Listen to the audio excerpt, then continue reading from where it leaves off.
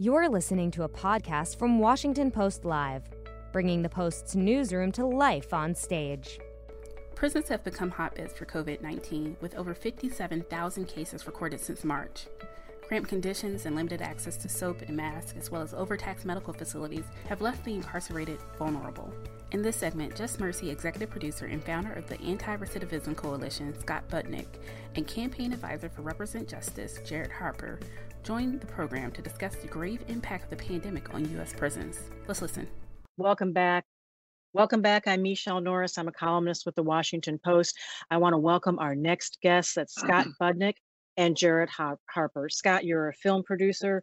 You produce Just Mercy, the Hangover films, but you're here to talk to us today about the work that you're doing on anti-recidivism. We're also joined by Jared Harper. Thanks to both of you for being with us. I want to hear more about the nuts and bolts of prison reform, but your story, your collective story is interesting. So let's begin there. Scott, how did you meet Jared? How did the two of you start working together? Well, I ended up we made a film called Old School back towards the beginning of my career, and someone brought me into a juvenile hall in Los Angeles, and I sat with a group of kids, juvenile hall that Common has since come into and spent a lot of time at, and sat with a bunch of children, 13, 14, 15, 16 years old that were facing life sentences and life without parole. In fact, the first young man I was sitting next to, I said, "How was your week?" And he said, "It was a really bad week. I just got sentenced to 300 years to life in prison." And that shocked my conscience. And when I asked him to elaborate, he said, "I was standing next to my friend who shot the victim in the rear end. The victim was in and out of the hospital in a day. And for standing next to the person with the gun, I ended up getting a 300 to life sentence." And he was 15 years old, and I was looking at a child. And I just realized as I went around the table and heard from those kids, it was hurt people.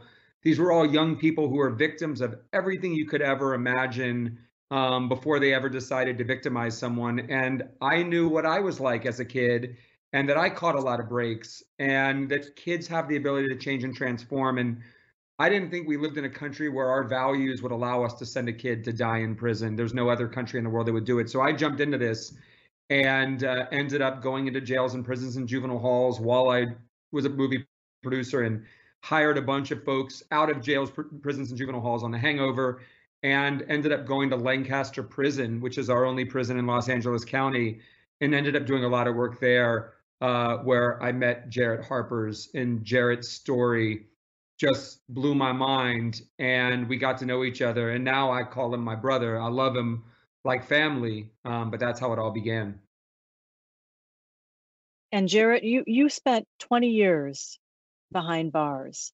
And during that time, you didn't think you were going to see the other side of this. And yet you spent so much time working with other people that you knew were going to get out, creating education programs, creating programs to help prepare them for life outside.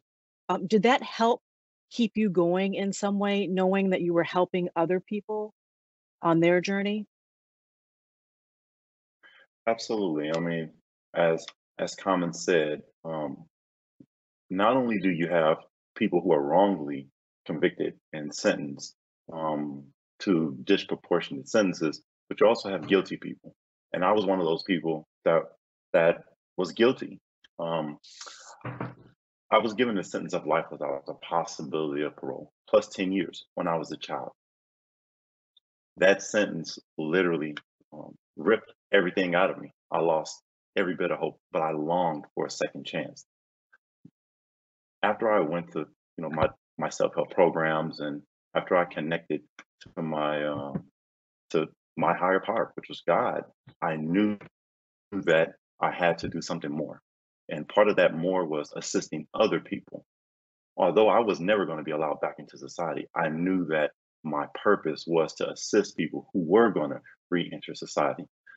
Once I began to do that, although I was incarcerated, it provided me with so much value, and it provided me with hope. Not necessarily when it came to getting out, but the hope that I can actually be more than my worst act. So actually assisting people was my way of proving myself wrong and proving society wrong. Your story sounds almost like a script from a film that Scott would produce.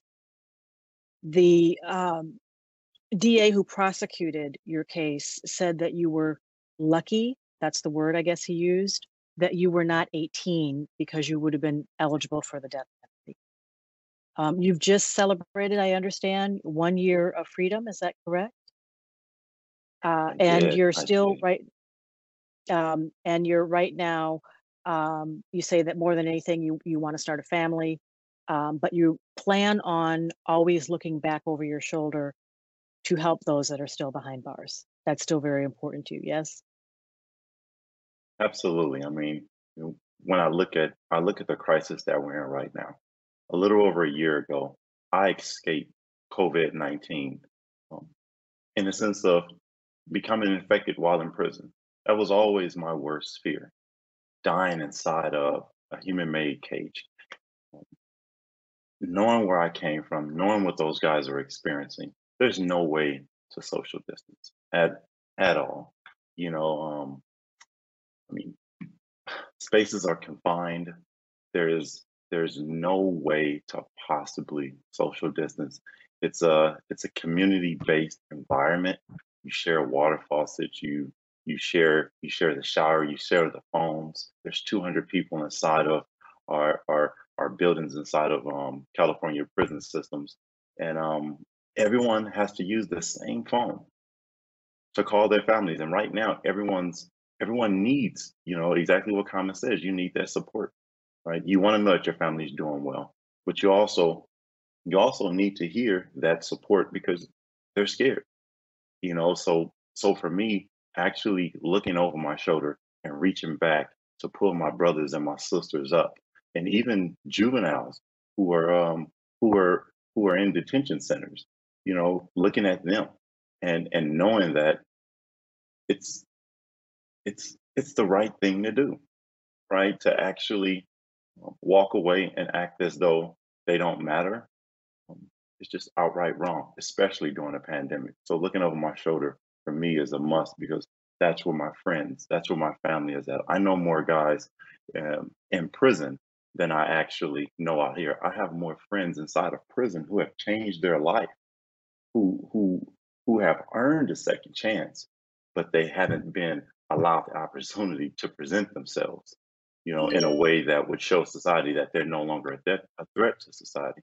So looking over my shoulder is it's just one of those things that I don't have any other choice. Right? That's where I come from. Let's spend a minute talking about the impact of COVID on prisons. The Marshall Project, working with the Associated Press, found that 100,000 people have been released, and it ranges. In Virginia, I think it was something like 8%. In Rhode Island, it's 32%. 57,000 people are thought to have been infected by COVID. That number also attributed to work done by the Marshall Project. What needs to be done for a population that is vulnerable, where, as you say, social distancing is impossible? The reaction varies from state to state. What should the government be doing, Scott, right now? And is there anything that individuals can be doing? If you pay attention on social media, there are often campaigns to send things like disinfecting wipes to people who are behind bars, to try to provide things that right now the prison system seems to be unable to provide. What needs to be done? Well, let's also not forget it is absolutely impossible to social distance in there. If you're in a dorm, just getting off your bed, you're on top of someone else next to you, you're next to someone, and to walk down an aisle in between the bunks, you're having to turn your body. So social distancing is out. You also have to realize that when this happened, and rightfully I understand it, all of these corrections departments stopped visiting, so no one sees their family anymore. They stopped all volunteers, so any of the positivity that was coming in, they're gone. All religious services. If you are a person of faith, you cannot go to church anymore. You don't see the religious volunteers, pastors, priests, etc. Stopped college, stopped education. So you're now sitting in a cell or in a dorm, watching the TV, seeing the news every night, and absolutely terrified that your family members may not make it, that they may die while you're sitting in prison, that you may get it and you may die without being able to say goodbye. So first off, I got to give another shout out to my brother Common. I told him this And he said, let's do something. So we started a Hope and Inspiration series where we do these conversations just like we're doing today, and we bring on special guests, and it gets beamed into prisons where over 600,000 people get to watch in their cells or in their dorms and get hope and get inspiration and see that there's so many people out there that care about them and know that we're going to get through this. Obviously, looking at releasing folks who are not a danger to the community. So many people that are in prison are there because we're not scared of them, but we're just mad at them. They pose no danger, but there's just people that are mad at them. And so looking at those that don't pose a danger, just like Jarrett, right? Jarrett can tell you there are 200 guys on his yard right now that are serving life sentences for crimes they committed as juveniles and have been in for 30, 40 years in prison. Every one of them could go home. And in California, they have a less than 1% chance of ever coming back. I've never seen a lifer that came in as a juvenile or young adult ever get released and come back to prison in my 20 years of doing this. Not one. They're the lowest recidivating population. And even when I tell the story about David, who got 300 years to life for standing next to someone, we were actually able to pass bills in California that Governor Brown and Governor Newsom signed to end sending young people to prison for life. And to give them the chance of release when they've shown transformation, change, et cetera. And it's affected 26,000 people in our prison system that were sentenced to die in prison as young people. And I think other states adopting that, and us as a public saying, yes, let's look at the nonviolent. Those are the easy ones. But there are also people that have been in there like Jarrett for 2 decades, 3 decades, that are completely changed and transformed people that committed their crime at a young age because it was hurt people, because they were traumatized, because they were in the foster care system, or they've been a victim of physical or sexual abuse. Not excusing it, but when is enough enough? And also, we've been doing so much around Just Mercy in our campaign, Represent Justice. So anyone that's watching that wants to get involved, if they go on to representjustice.org, we have sent in tens of thousands of masks. We've given out millions of dollars to organizations. They can get involved. They can start volunteering. And if you haven't seen Just Mercy, see it, because the work of Bryan Stevenson and EJI is just so deep and so impactful. And I think that movie also gives you a roadmap of how to get proximate and how to get involved. You know, when people right now are actually curious in ways that I have not seen, they are hungry for information, even about things that they might not agree with. People who perhaps don't agree with the fight to end police brutality are interested in learning more about it. So for people who are trying to understand the nuts and bolts of prison reform, whether you're talking about halting the transfer of juvenile offenders into adult prisons, or improving the conditions behind bars, or creating a better system for rehabilitation, what are the things, or what are the other, if you were to create a quick syllabus, just 1 or 2 things beyond seeing Just Mercy that you think people need to do or read or go to better understand this issue, where would you lead them? I think Common mentioning the new Jim Crow is huge. The thing is, what I've saw, we've been doing a lot of work in Oklahoma recently, and obviously a place that is very different politics than California. But I've seen the folks in Oklahoma, deeply evangelical folks of faith, get hugely involved in this issue and start doing prison ministry. I've seen people, at the very least, sign a petition to look at a case of someone that's innocent on death row, like Julius Jones in Oklahoma. I've seen people ask to bring Just Mercy, the book or the film, to their book club or to their church group, or to use it in their curriculum in their high school or their college class. I've seen Color of Change, colorofchange.org, do incredible work around educating people on the importance of prosecutors and the decisions that prosecutors have, whether to rehabilitate someone or punish them in a draconian way that's out of step with the rest of the world. And Color of Change does incredible work. Obviously, the work that Bryan Stevenson and EJI are doing, EJI.org, in terms of educating people to have to confront things that are uncomfortable for us. Like, I had a conversation with my family in Atlanta about how we as a country have never fully confronted our past of slavery and the fact that we had human beings that were slaved, that were whipped, which is just an atrocious thought that we did that. But when Brian talks about Germany looking at the Holocaust and saying never again, I think it's important for us to, these are uncomfortable. It's easy to want to forget our past, but I think the work that Brian Stevenson and EJI does to educate folks, to not blame folks and say this is your fault, but to say, open your mind, come in and understand this. I think this is great work. And I've seen with my family that is in Atlanta and deep in Georgia, I've seen post George Floyd them start having conversations of watching CNN or reading the Washington Post or watching other news networks and understanding for the first time, wow, sometimes it's just so hard to be Black. I never quite got that. Or raising a Black child. To hear my own family, my white family from the South say that, and now say it right now for the first time after George Floyd, I think we're moving in the right direction. I want to bring in a question from one of our listeners. Her name is Chris, or actually, I don't know if it's a man or a woman. It's Chris O'Neill. I shouldn't assume that it's a man or a woman. It's Chris O'Neill, who was watching from Texas and wants to know what are the 3 most important needs of someone who's just been released from prison. Jared, of course, this is a question for you who just celebrated your 1-year anniversary. What are the needs of people who are integrating back into society? Housing, right? Housing is a huge issue for returning citizens.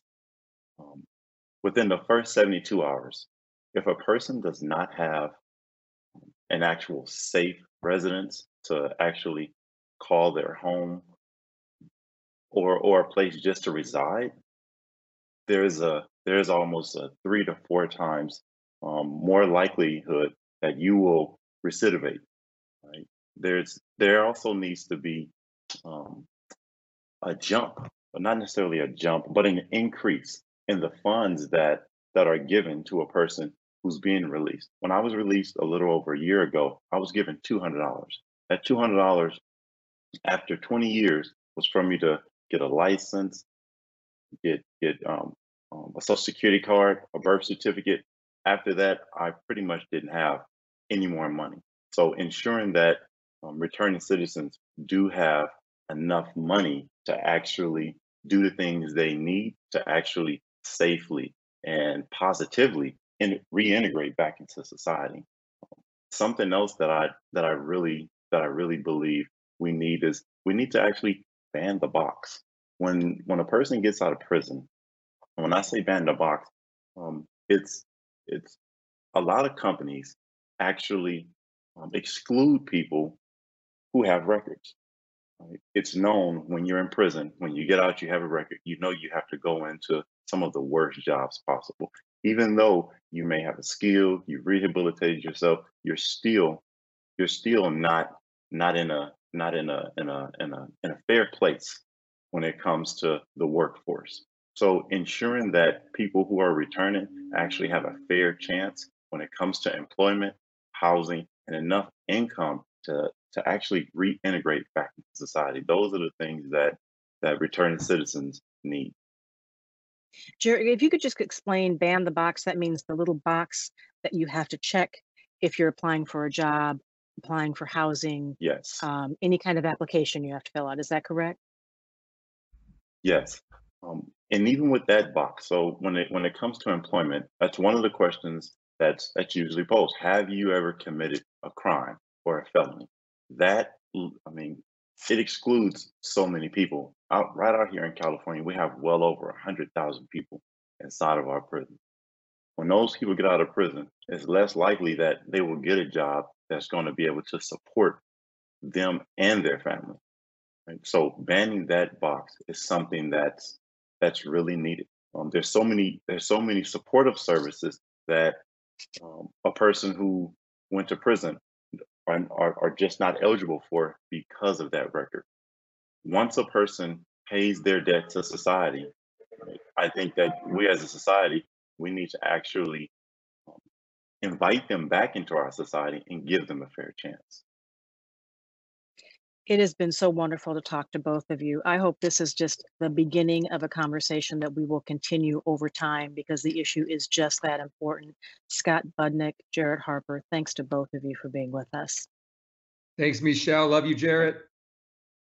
Love you, bro. Thanks for listening. To hear more interviews from this series and other Washington Post Live programs, visit us at WashingtonPostLive.com.